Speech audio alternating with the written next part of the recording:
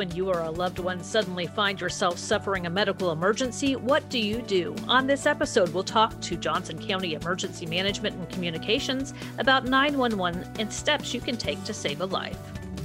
Whether you live in or just love Johnson County, Kansas, Joco on the Go has everything Johnson County. Here's what's happening and what's coming up in the community you call home.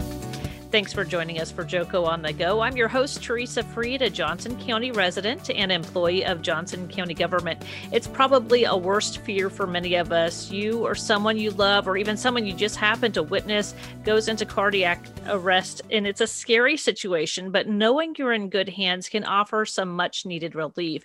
Today we have with us Gail Wash. She's the Johnson County Emergency Management and Communications Quality Services Manager. Thank you for being here. Thanks for having me, Teresa.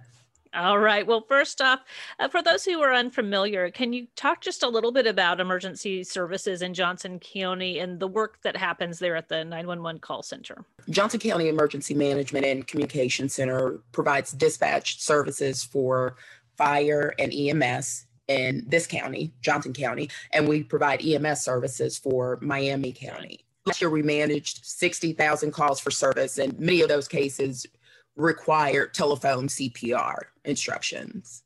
Okay.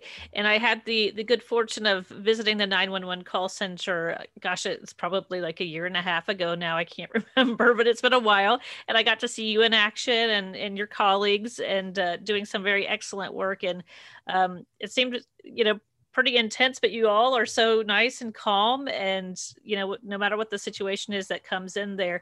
So can you talk a little bit about kind of the work that you guys do in terms of, when somebody calls in? Anytime that you dial 911, you're going to reach a primary answering point, which is usually the police department. And if your situation involves a medical need or a fire need, they'll transfer the case to us. And what we do at that point is ask you a series of questions to gather more information about what's going on there. So we're sure to send the right amount of resources as quickly as we can. And then we'll provide some instructions for keeping you safe or taking care of your loved one or the person that's having the medical need. How quickly does that handoff happen? And in emergency situations, seconds really do seem like minutes, but it's our goal is to get the information that we need and get units dispatched in 90 seconds. We're trying to get everyone out of the door as quickly as we can, and we try to have our units arrive on scene within 7 minutes. And as you mentioned, minutes really do matter, especially when you've got a medical emergency. Can you talk about why that time is so critical? When cases of cardiac arrest, every minute counts. So in 10 minutes can reduce your survivability. So that's why it's important for us to gather the information as quickly as we can and as accurately as we can and dispatch the units with that same type of speed so that we can try to save as many lives as we can. When people think of a 911 dispatch center, they might be thinking somebody's just sitting there on the phone and, taking the call, gathering the information, but you all take a much more active role in terms of helping save lives. So can you talk about what that looks like? And also the recent recognition that you received pertaining to that. Well, we partnered with RQI, which is Resuscitation Improvement, last August, and that was to increase our ability to provide high quality telephone CPR. And we are the first agency in Kansas to implement RQI. And on the 12th of this month, we received the Resuscitation Trailblazer Award, which just confirms our commitment to improving telephone CPR practices and increasing the rate of survival. And what exactly is telephone CPR? Telephone CPR are instructions, very simple instructions that our call takers relay to callers to perform CPR in those cases where CPR is necessary. Just to put our listeners through kind of not the test, but to let them know what a simulation might look like. If somebody near them, let's say, you're at home, you're comfortable and relaxed, and then all of a sudden one of your loved ones starts showing signs of possible cardiac arrest. So first off, what are they looking for? At what point should they call 911? And then also, what are the different steps in terms of what you tell them to do as help is arriving? The first thing I want to make clear, think you need an ambulance or the fire department, call 911. We will sort out what your need actually is and get the resources sent to you. So I don't want anyone to waste any time thinking about the situation when you should or should not call 911. Call us. That's what we're here for.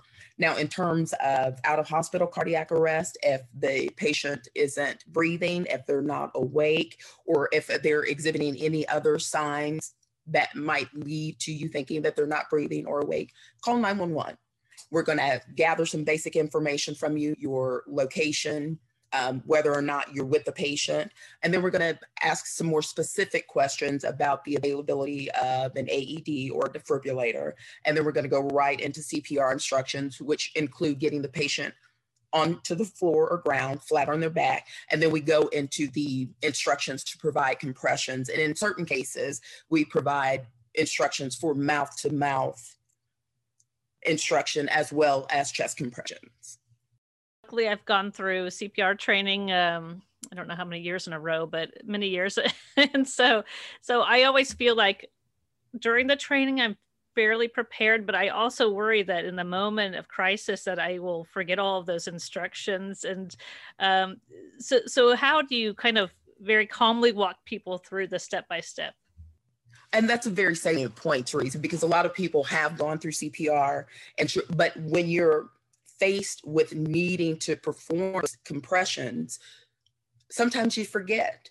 And that's quite kind of coaching. You may already be doing these things, and then we'll provide the actual instructions. So if you are doing those things, awesome. If you're not, the instructions that we're providing serve as a good reminder. And another thing I always think about too is if I was doing compressions, do I need to worry about getting up and opening a door so medical professionals can get in quickly? Or, are there certain things that you can do that will help save time? Yes. The most important thing that you can do is listen to and follow the instructions of the dispatcher. There are so many moving parts in this that our call taker can see how close the unit is to arriving at the address. And we want to keep hands on chest, giving good compressions for as long as we can.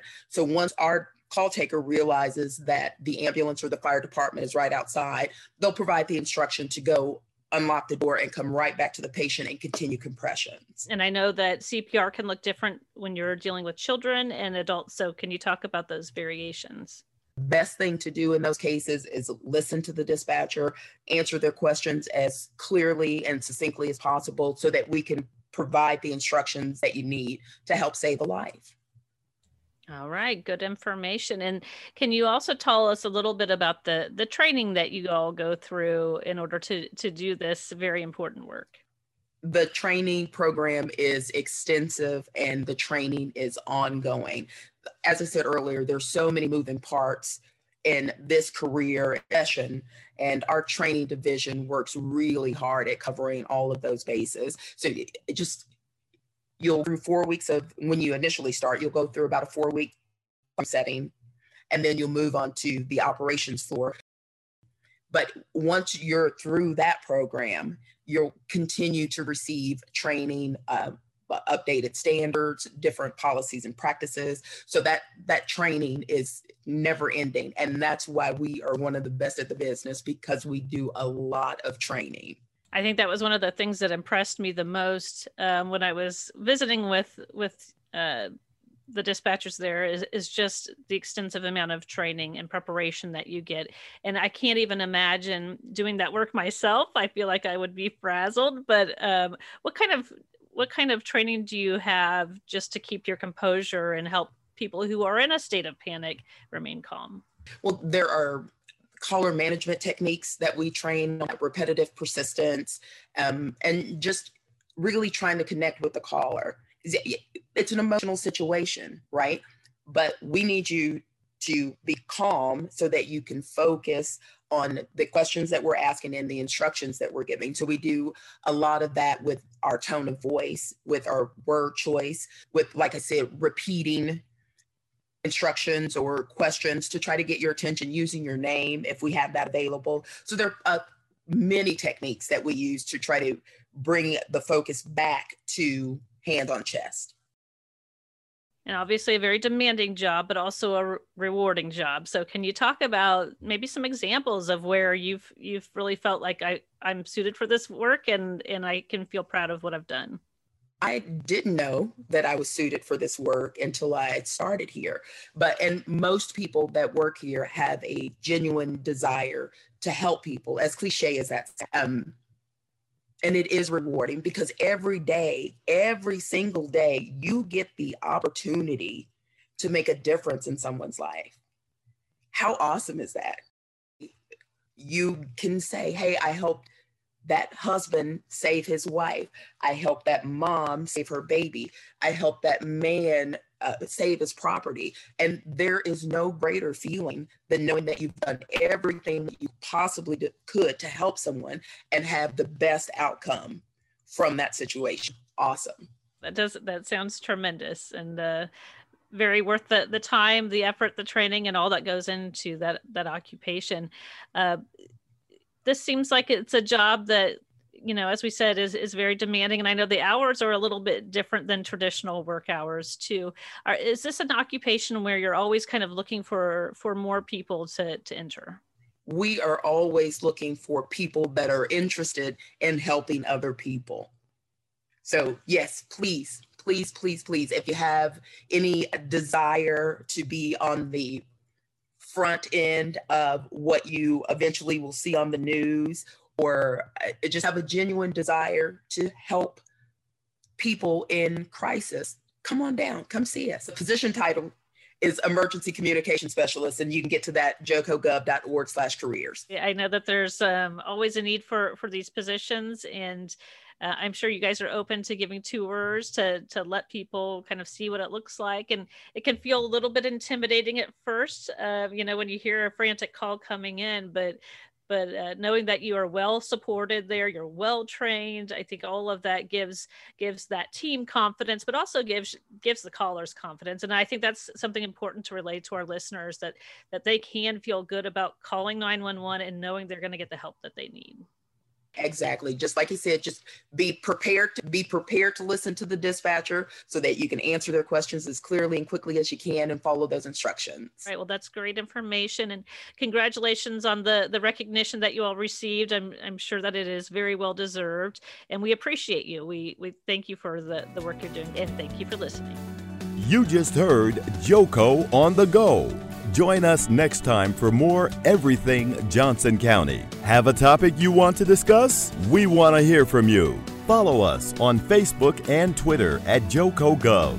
For more on this podcast, visit jocogov.org/podcast. Thanks for listening.